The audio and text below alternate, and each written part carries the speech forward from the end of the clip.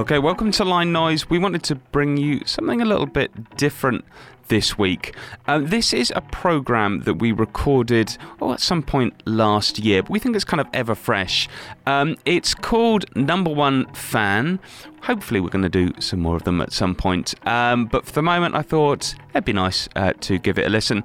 If you have just received this and you've got no interest in it, well, just delete it or you can stop listening. But for everyone else, this is CK303, the legendary DJ, talking about why he is the number one fan of Daft Punk.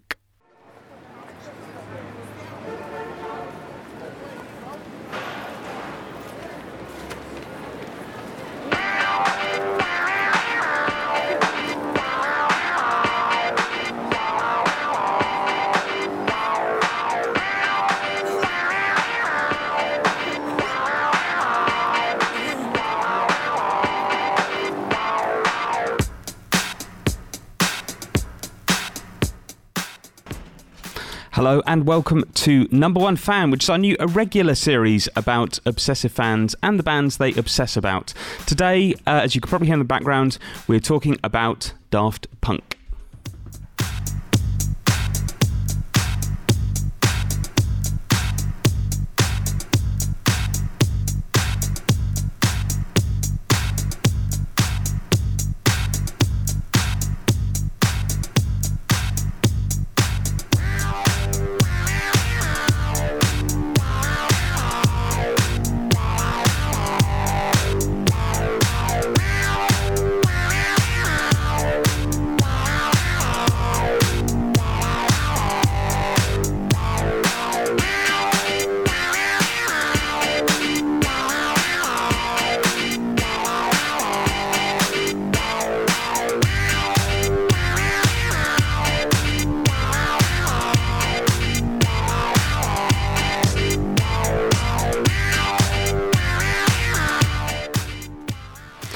So, it gives me great pleasure to announce that our very first guest on Number One Fan is someone who I've known for a very long while. He's CK303, or Connor Keeling. He's a Dublin DJ extraordinaire, and he's created some of the best Daft Punk-inspired mixes and playlists you have ever heard. CK303, Connor, how are you doing? I'm pretty good. You? This is my first time on Spanish radio. Have you brushed up in your Spanish? We're going strictly Spanish next. Let's do it. We often talk online about Daft Punk. You're my number one. Whenever something happens with Daft Punk, I always ask you about it. But what I've never asked you is, how did you get into Daft Punk? So the first time I ever bought a piece of audio hardware, I bought a little Roland MC303 box, which was a little kind of groove box. So the day I went in to collect it, I popped into there was a Tower Records beside the music shop. So I went in and they had homework on a listening post. I think that was the day it had come out. So whatever, January 97. So put it on, and the first track, Daft and Direct, just instantaneously struck a chord with me. It reminded me a little bit of Hard Floor's remix of Robert Armani, which was a record I was very keen on at the time. So I played one or two more tracks and then just decided, okay, that's a definite buy. And you later went on, skipping forward very many years, your first Teachers mix, which was 6 years ago, I'm just saying it's 215,000 plays on SoundCloud, which is not bad at all. What made you decide to do such an incredible mix? I know how much time you spend over these things, so why did you decide to do it? I suppose I've always had a kind of a train spottery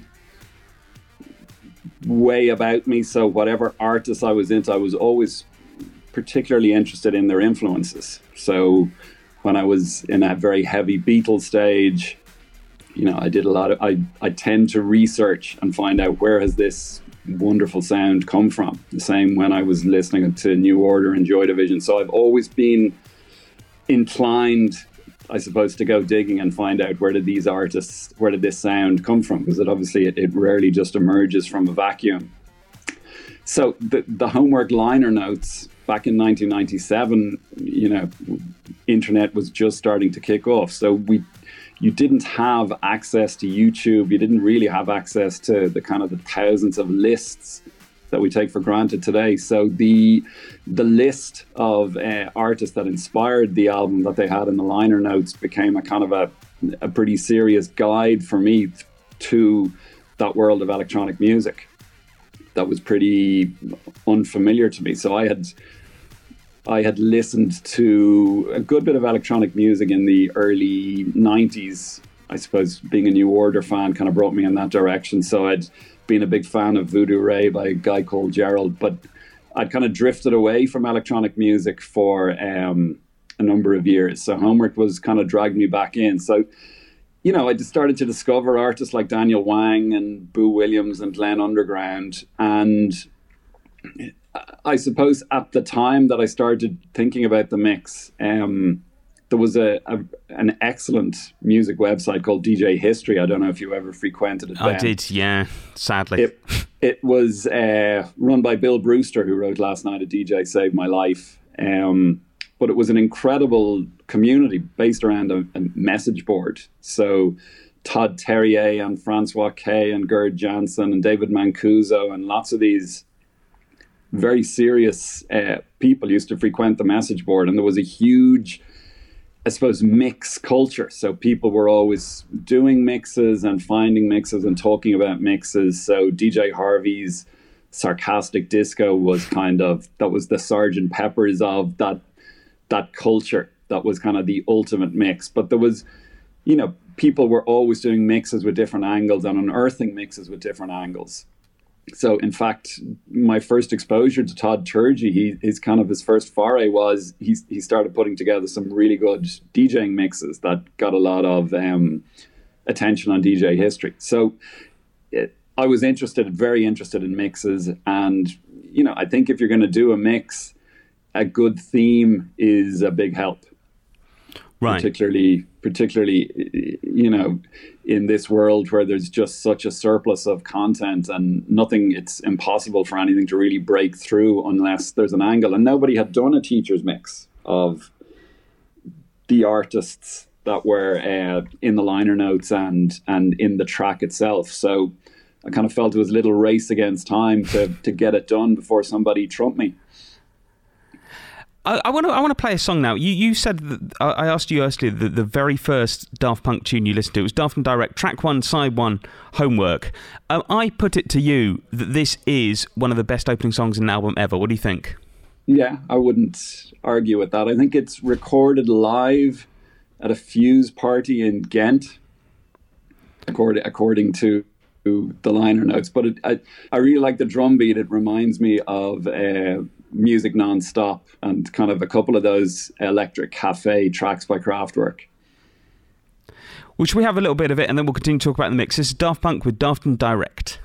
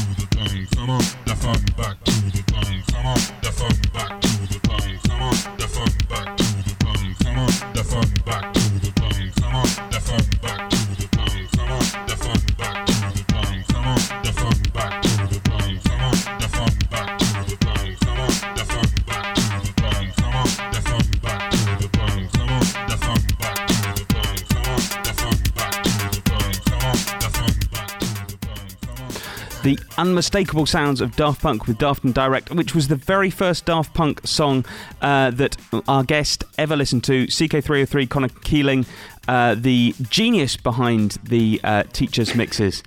They are beautiful mixes.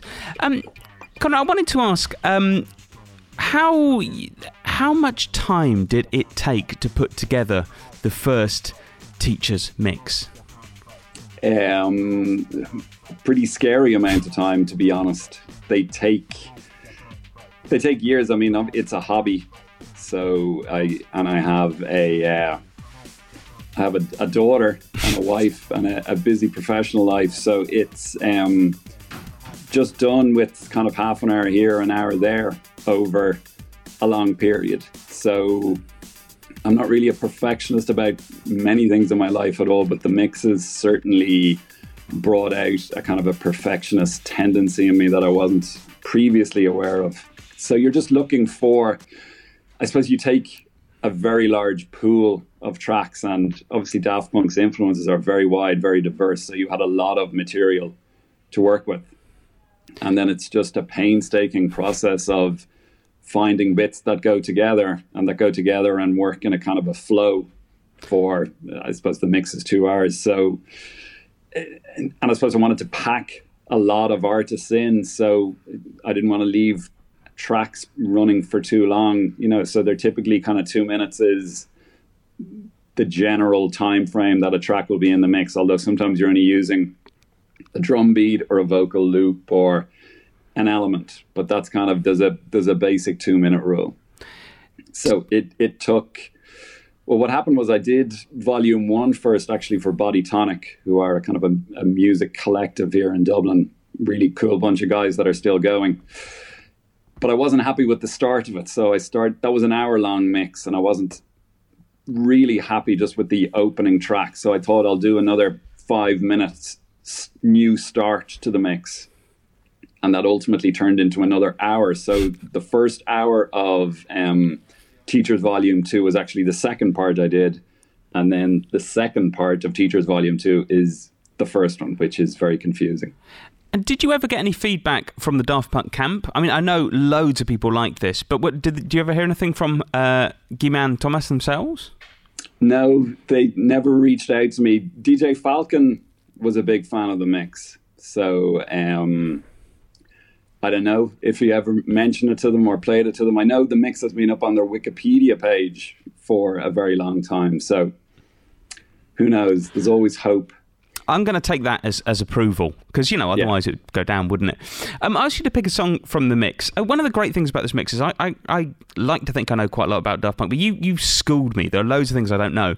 And one of the tracks that I didn't know is Deep Side with French, who I've subsequently discovered is Ludovic Navarre, a.k.a. Saint-Germain. What can you tell us about this track? Why did you put it on? Well, I suppose of all the tracks on a mix, the first track is the most important. Right. So that's the track that I agonize about more than any other track. So I had many different opening tracks in mind for the third volume.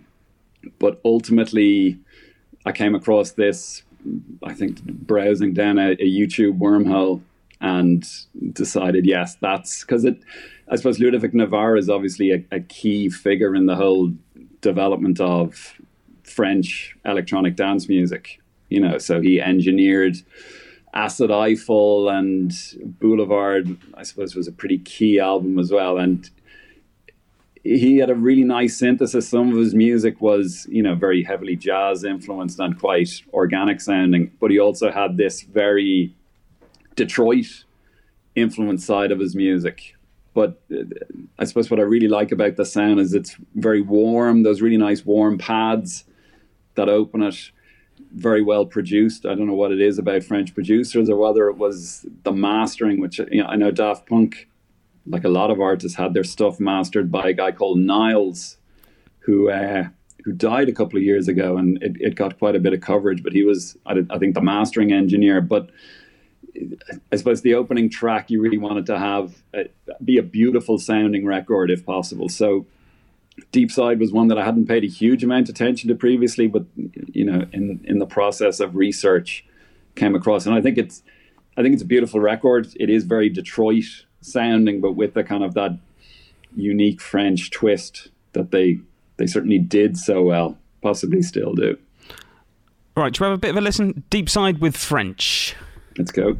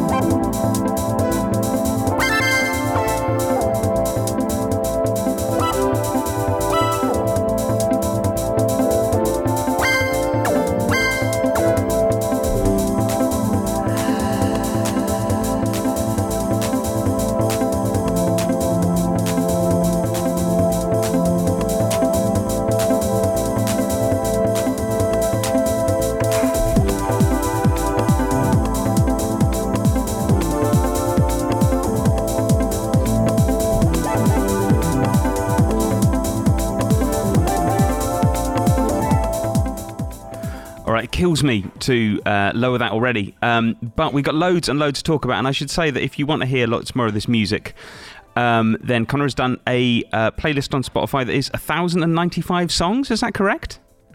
Yeah, it was originally 1,000, and then I just kept bolting tracks onto it as I came across them. So yeah, I think it's a pretty good overview of all the stuff that went into the Daft Punk blender to produce the sound that they've come out with. So it obviously covers the Homework era, Discovery, Human After All, not so much. That wasn't a particularly favoured era by me. And then there is plenty of the kind of the very polished studio stuff that inspired Random Access Memories as well. We're going to get onto that. That's an era I find very interesting. But firstly, I want to talk a bit about Thomas Bangalter's dad, because another mix that you've done, which was for Days Digital, is a Daniel Vanguard mix, who is, you can see in the picture, he looks absolutely identical to Thomas Bangalter. Yeah, he's a spitting image. So he's Thomas Bangalter's dad, and in Daft Punk history, it's always a bit sort of, it's always recounted that he had a bit of an influence. Tell us a bit more about him and his influence on Daft Punk.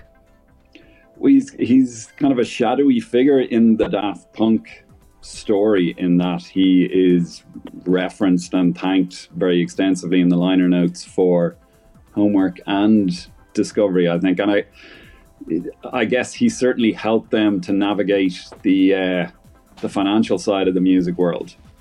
So I know they've been very clever from the start. They've held on to their masters. They've basically played a very strong hand on the business side. And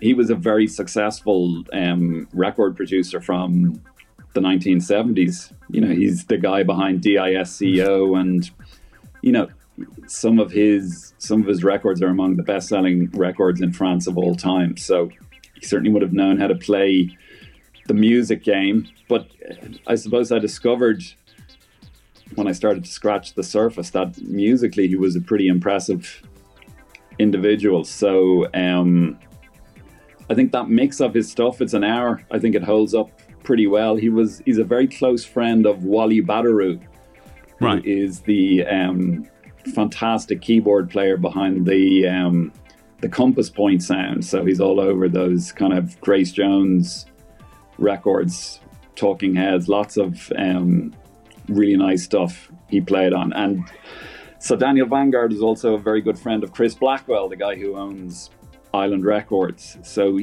he seems to be, a very interesting character from the 1970s and the 1980s. And I think he then went to live in Brazil in a little remote village with no electricity, which is kind of intriguing what was behind that. But I know, obviously, Thomas Bangalter grew up in a very affluent household. I think they lived in Montmartre. So, I find it hard to believe that Thomas and Guy Manuel wouldn't have tapped, I suppose, that studio expertise that was available in the form of Thomas's father. So if you look at how incredibly well produced Homework is, and done with pretty basic equipment, I suppose it begs the question of, was he, did he provide a lot of technical guidance as to how to get that sound? Who knows? Like I suppose so many things about Daft Punk, we don't know. Have very little information. Well, the track we're going to play is a Daniel Vanguard production, and I think you can definitely hear the crossover with Daft Punk here. We're going to play Hypnodance with Who's Who.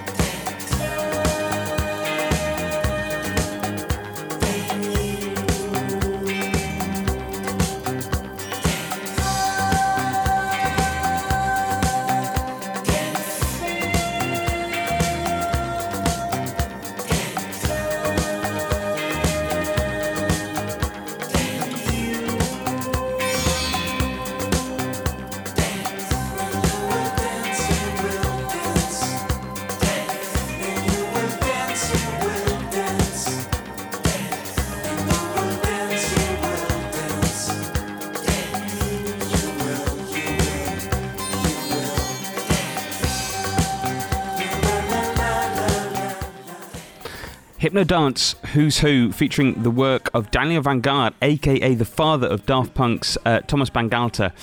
And we are talking to CK303, Connor Keeling, a Dublin DJ and Daft Punk fan extraordinaire. Connor, the next song we're going to put on surprised me. You sent me over some disco, some Detroit, which I kind of expected, and a Van Halen tune. Why Van Halen? What's the link there?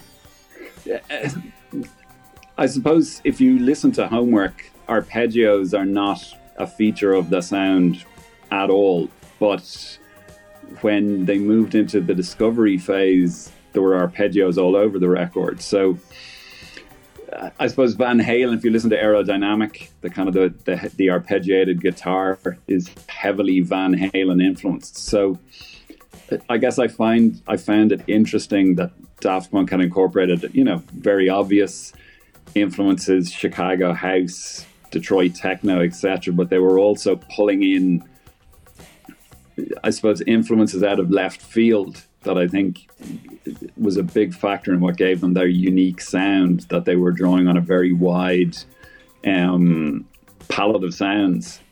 And, I suppose the magic there was for want of a less pretentious word, the synthesis that they created from all those very diverse influences. So this track, to me, has a very Daft Punky sound, even if it's a kind of a heavy, proto-heavy metal record from the late 70s.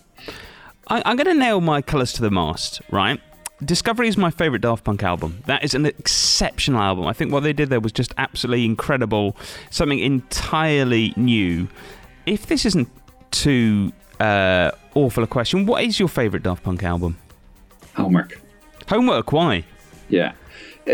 I suppose Homework to me was just like a call to arms. It was a completely, for me, a new sound, and it was my gateway into lots of pretty amazing music that from my 20s kind of, it defined it. So I know this show is called Number One Fan, but I would have to admit Daft Punk have been responsible for some of the biggest musical disappointments of my life. So I remember the first time I heard One More Time, I actually downloaded it through BitTorrent or whatever was, Emule, or what was the very first one? Oh, Napster, wasn't it? Napster. Ah. And, you know, knowing what your day job is, I don't know if you should confess to this. With Romanthony, which sounded like a marriage made in heaven, because I was a big fan of the Roman World album and Romanthony's stuff. But I remember the first time hearing that, I was just like, oh my God, that is really worst case scenario stuff.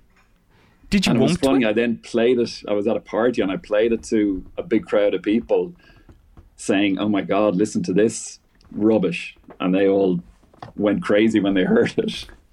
Did absolutely loved it. So Discovery was always slightly marred by that run-in with One More Time, but I did love the album, and Digital Love would be a very special Daft Punk moment for me. Okay, we're going to play now Van Halen for that soft rock Daft Punk crossover. This is Van Halen with Sunday Afternoon in the Park.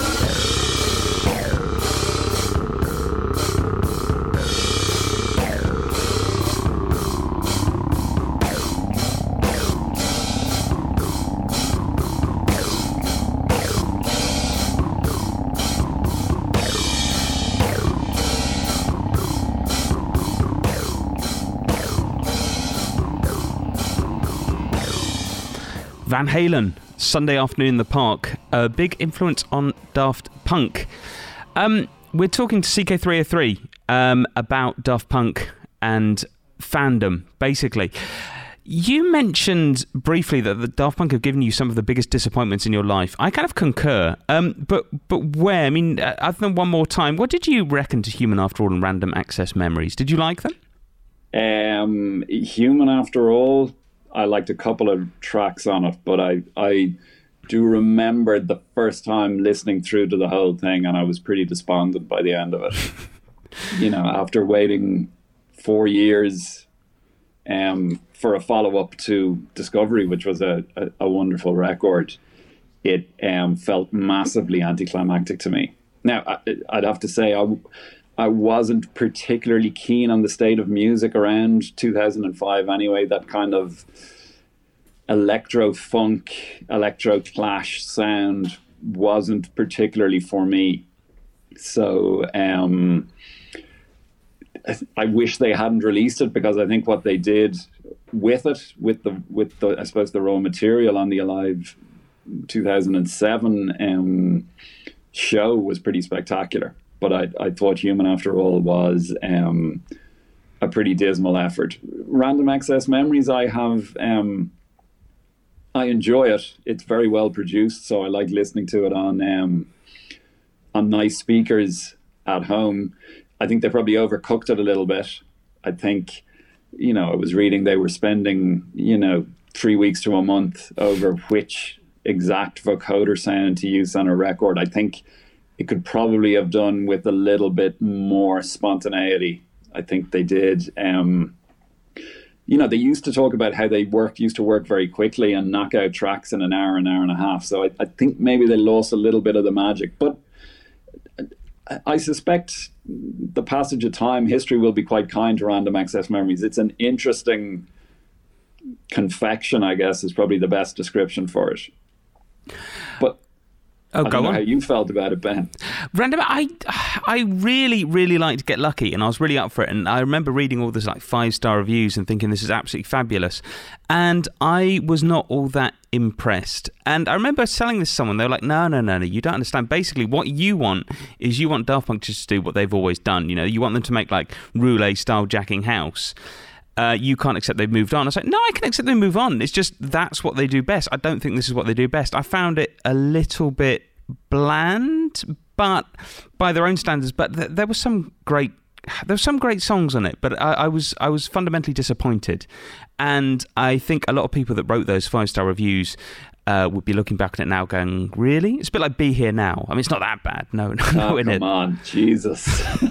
no, nothing's that bad, but that same kind of thing, when you're like, oh. I think with the benefit of 20 or 30 years, people will look back at it as an interesting experiment. I think it could have been a lot better, and I actually think I would have preferred them to actually use some female vocals on it. So if you take the opening track, Give Life Back to Music, I think the vocoder vocals leave me really cold, whereas I think if they'd had, a black woman singing on that track, it could have been something very different and much better. But I guess that's their prerogative. I actually prefer Human After All, because I think Human After All has 2 brilliant songs on. Whereas Random Access Memories only has 1. I absolutely love Human After All, and I love Robot Rock. I think those are absolutely fundamental Daft Punk tunes, and the rest of it is a bit rubbish. And Make Love's good as well. But yeah, Make Love was good. I actually thought that the last 3 tracks Daft Punk have been involved with, so the 2 tracks with The Weeknd and the Parcels track, I've liked the 3 of those, I have to admit, even though I'm not kind of mad on The Weeknd's persona. I think they're promising, and actually Guy Manuel did some pretty fabulous production on a track on the Charlotte Gainsbourg album, Rest. I don't know if you... I love that album. Love that album, yeah. So I think they probably still have it, but I'll be very interested to hear what the next record is like. But typically artists at this stage of their career are not producing their best work, so I suppose I would temper my optimism from that point of view. Well, we're going to be talking later about who they should work with, because I know we've both got pretty strong views on this. I wanted to ask you very briefly, what's your favourite Daft Punk song? It's a tricky one. I think we were chatting about this. There is something very special about Alive. Such a song. Even though it's not very Daft Punk sounding, in some respects it is their defining track, and I suppose that's the common thread through the 1997 tour and the 2007 tour. Digital Love, as I said before, I think there's something magical about that. I have to say, I think it's pretty special. And Revolution 909 always struck me as the kind of the perfect distillation of that kind of jacking Chicago house sound, that really was the kind of relief and casual records, all that kind of fabulous US house that was, I suppose, the primary influence on the Homework album. That to me was the peak of that sound. So I think Get Lucky is a great pop record. I think it will be played at weddings in 50 and 100 years' time. I have played it at the wedding. Yeah, I think Alive, which which was 1994, I think, wasn't it? I mean, Daft Punk is pretty incredible too. I suppose you become a kind of numb to a record like Daft Punk because you hear it so often. But it is an astounding record. Yeah, I wouldn't. And I suppose I always loved the fact that Daft Punk was directly inspired by Regulate by Warren G, which is always another record I love. But it's just funny to two French teenagers, trying to emulate something and coming out with something totally different from what they were trying to emulate, but pretty spectacular in its own right. Should we play a little bit of Alive? Work away. Absolutely. Right, this is Daft Punk with Alive.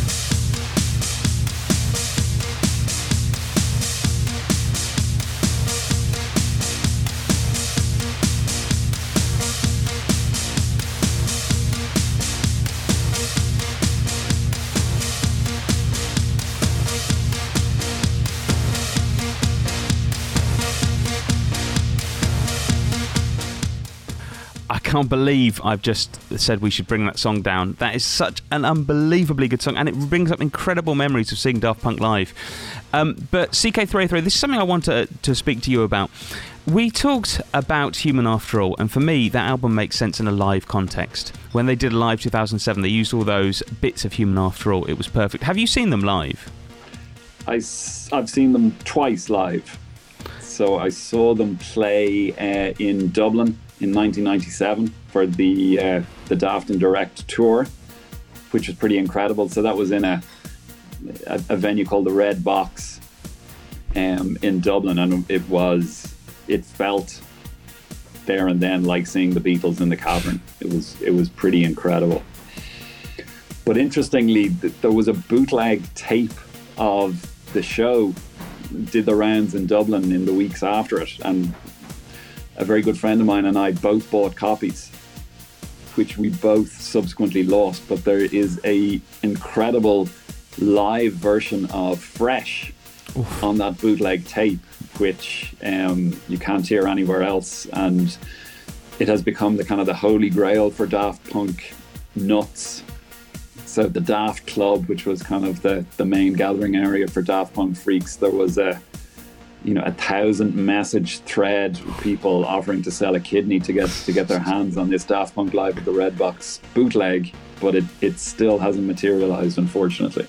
Somewhere in a rubbish dump in Dublin. Somewhere in a rubbish dump. So that was 97, and then I saw them at Global Gathering in 2006 for the second tour, which was pretty spectacular as well, as having seen it. I mean, it was a great way to see it, because unlike many of their live shows at the time, they came on at midnight, so it's always nice, that kind of music, the later the better in my book, and it was in a tent, so that was a pretty mind-blowing show. I think they kind of revolutionized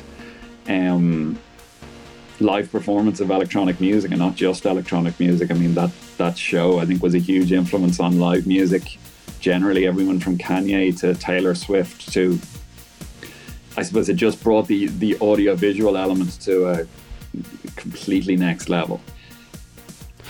I thought as well that they have 2 live albums, which is pretty incredible for electronic music act, and they're both utterly brilliant. Live 97, Live 2007. What do you reckon to those 2 albums? I listened to, funnily enough, I was thinking Live 2007 is almost the Daft Punk album I listen to most these days. Yeah, I suppose because I had that bootleg of the 97 show, which was better than the Alive 1997 formal album, is kind of strange. It's short, and having seen the 97 live show, it leaves off kind of most of the best bits, which is peculiar. So they used to do a kind of a version of Around the World Into the Chase by Giorgio Moroder.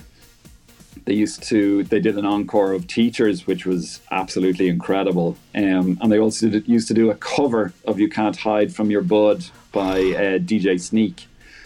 And unfortunately, none of that material has ever seen the light of day. So I found the 97 live show a bit frustrating. 2007, much, much better. I think it's a very good document. Although I actually preferred to listen. There was an incredibly high quality bootleg from the Coachella show, right? Which I preferred listening to because I just liked the idea that you were listening to people who were seeing this incredible show for the first time anyone had ever seen it. So there is a real sense of excitement there that I don't think you could get anywhere else. But I think they did an incredible job, and I suspect they may never tour again because I don't think they've any prospect of topping the 2007 show in terms of spectacle. And I think the music they're making now doesn't lend itself to that type of show anymore, really. That's the problem, isn't it? I remember a few Glastonburys ago, there was a big rumour that Daft Punk were going to be coming and playing a secret set, and somebody just said, why? They've just done this album with, Nile Rodgers and Pharrell Williams and people like that. Are they really going to come and play some dodgy tent in Glastonbury? I think that would be a bit of a mess if they tried to do a kind of a Random Access Memories style live show with musicians. It might work okay, but it's going to be a massive anticlimax relative to, it's kind of the pinnacle of turbo powered electronic music, the 2007 show. So they're probably better off just preserving the legend and not having another go, although they're obviously forsaking an incredible amount of money by doing so. So let's listen to a song from Alive 2007. This is Face to Face and Short Circuit.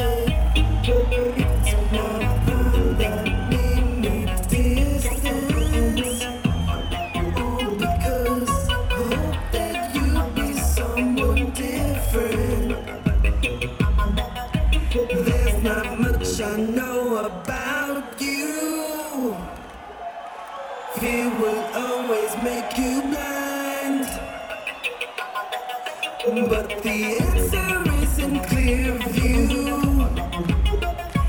It's amazing what you'll find face to face. Amazing what you'll find face to face. Amazing what you'll find face to face. Amazing what you'll find face to face. Amazing what you'll find face to face. Amazing what you'll find face to face. Amazing what you'll find face to face. Amazing what you'll find face to face. Amazing what you'll find face to face.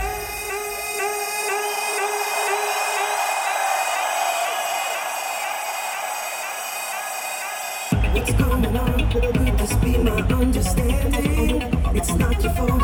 I was being too demanding. I must admit, it's my pride that made me distant. All because I hope that you'll be someone different. That is Daft Punk Face to Face and Short Circuit. Or you didn't hear any of Short Circuit because time is running out, from their Live 2007 album. I'm calling it the best live album in the history of electronic music. So there. And that also Where did you see them, Ben? I saw them in Hyde Park in 2007. And Keira I saw. Knightley was there. Was she? Yeah, there's video of it. There's video of it on YouTube, and you can see Keira Knightley swaying away. I'll have to look that up. She wasn't there with me, I'll tell you. But I also saw them at Glastonbury 1997, and I saw them DJing in Manchester in 1997, 1996, I think, as well. And there is a bootleg of that, and good lord, it's good. But playing face to face gives us a chance to talk about their influences. We've obviously talked about Detroit techno. We've talked a little bit about rock.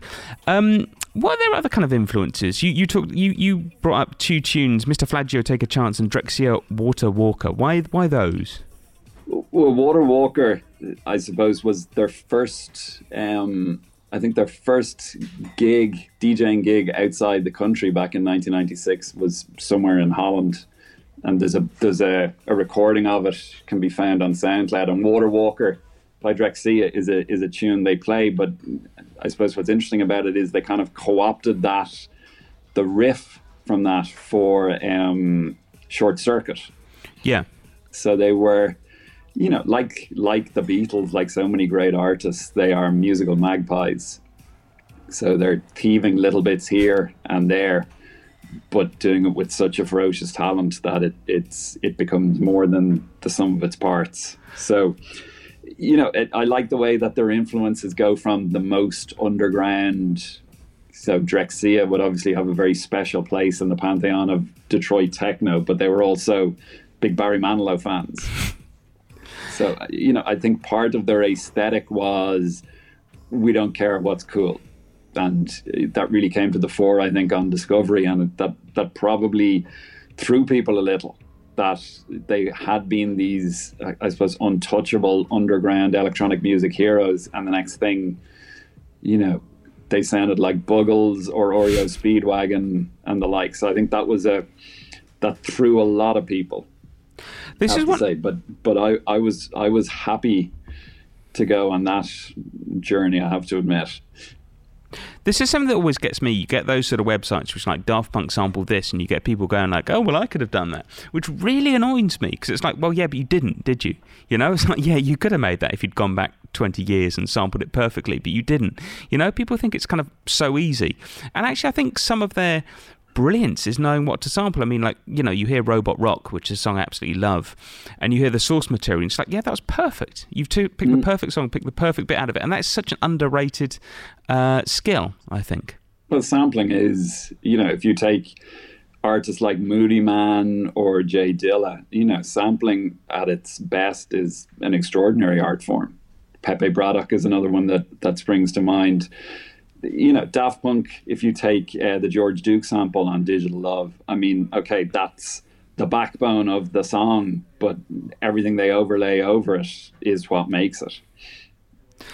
We're gonna skip a couple of songs because our time is running out, but as I say, I'd recommend you go to your Spotify playlist to listen to them. And I want to talk about what's next for Daft Punk, because I'm not really sure. I mean, it's quite a long time now since Random Access Memories. There's no... 6 years. Oh, good Lord. And there's no sign of a new record on the horizon, or I guess you never really know with them. And they asked you who you think they should work with. So what do you think? Who, if you were, Daft Punk's manager, no, they don't have one, but if you were their manager, and saying, come on, get back on it, who would you advise they work with? Well, I suppose to claim some bragging rights, I had hoped that they would work with Panda Bear before it came to light that they were actually working with him. So maybe I have some magical powers. I would love to see them work with Jai Paul. Yes. I think that could be a pretty incredible combination. He's, to my mind, probably the most extraordinary artist operating at the moment, even though his discography is very small and I suppose very unusual when you think about the leaked album. But I think his voice and possibly his production style in combination with their talents could be pretty amazing. I'd like to see them work with Sky Ferreira as well. I don't know if you ever listened to Everything is Embarrassing by Sky Ferreira. It was on a Guy Manuel Spotify playlist back Right. when Random Access Memories came out. But she had talked about meeting Guy Manuel and getting on really well with him. And I think her voice, I'd love to hear them work with a female vocalist, because it's pretty odd. They haven't, their career is over 25 years now, and I can't think of any instance with them having a female vocal on a record.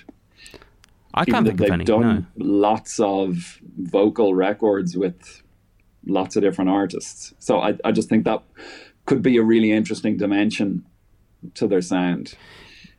And Flying Lotus as well, you mentioned. I suppose Random Access Memories, the concept was that they used all these incredible session musicians that had played on, Thriller and Off the Wall and the like. I would love to hear them play with, I suppose, the new cream of instrumental virtuosos like Flying Lotus in terms of his use of sampler, Thundercat in terms of bass, and Taylor McFerrin keyboards. There's a kind of an interesting West Coast